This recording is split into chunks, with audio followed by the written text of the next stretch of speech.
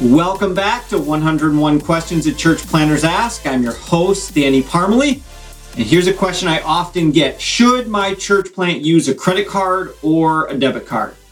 Okay, Dave Ramsey, I know you're a loyal listener and subscriber to my podcast, so I'm going to need you to plug your ears for a moment because I suggest to all the church planters I coach to get a credit card over a debit card. Let me explain why. First of all, with a debit card, when you are hacked, your card is stolen and used fraudulently, that money actually leaves your account. It's gone.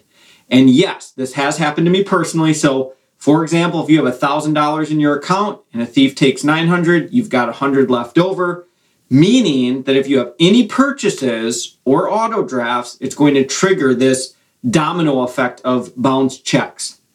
This is going to cost you more money and possibly be embarrassing as checks are bouncing. So now most banks do have fraud protection even on debit cards. So you'll get a certain amount of that money back, but potentially some of the fees from the other banks you'll lose, and you do not get back your time. With a credit card, even if it's stolen or fraudulently used, you can call your credit card company and get your statement adjusted before money ever leaves your account. Now, the second advantage of using a credit card is that it helps to manage your cash flow a bit because you've got a month in between purchases. Not that you should be living on razor's edge, but it does give you at least a little bit of space between like giving and deposits being made and bills being paid.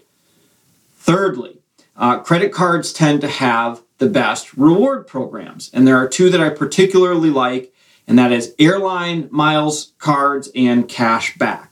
Now, let me give you an important warning and caution here. You have to be very careful on how you use these rewards, how they're used, issued, or distributed.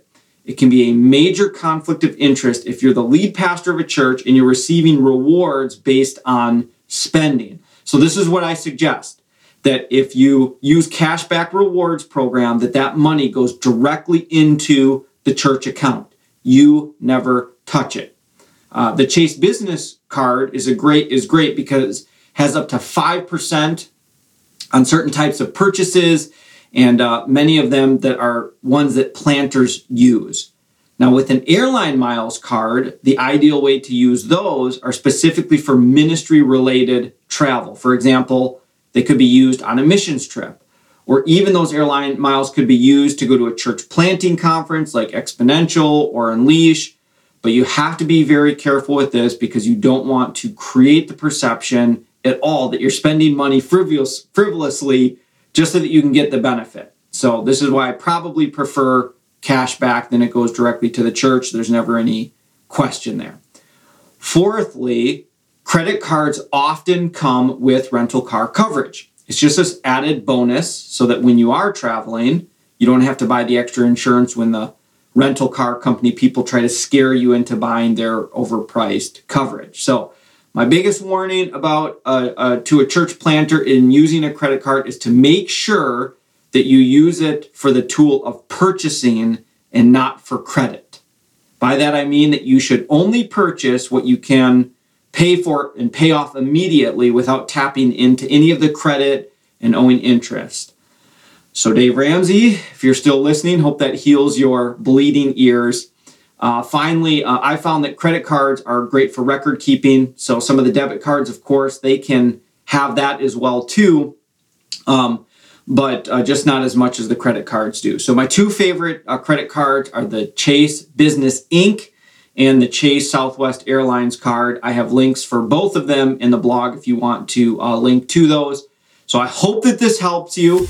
If you have any more practical questions like this, please submit them to churchplantersask.com. And until next time, keep asking those questions.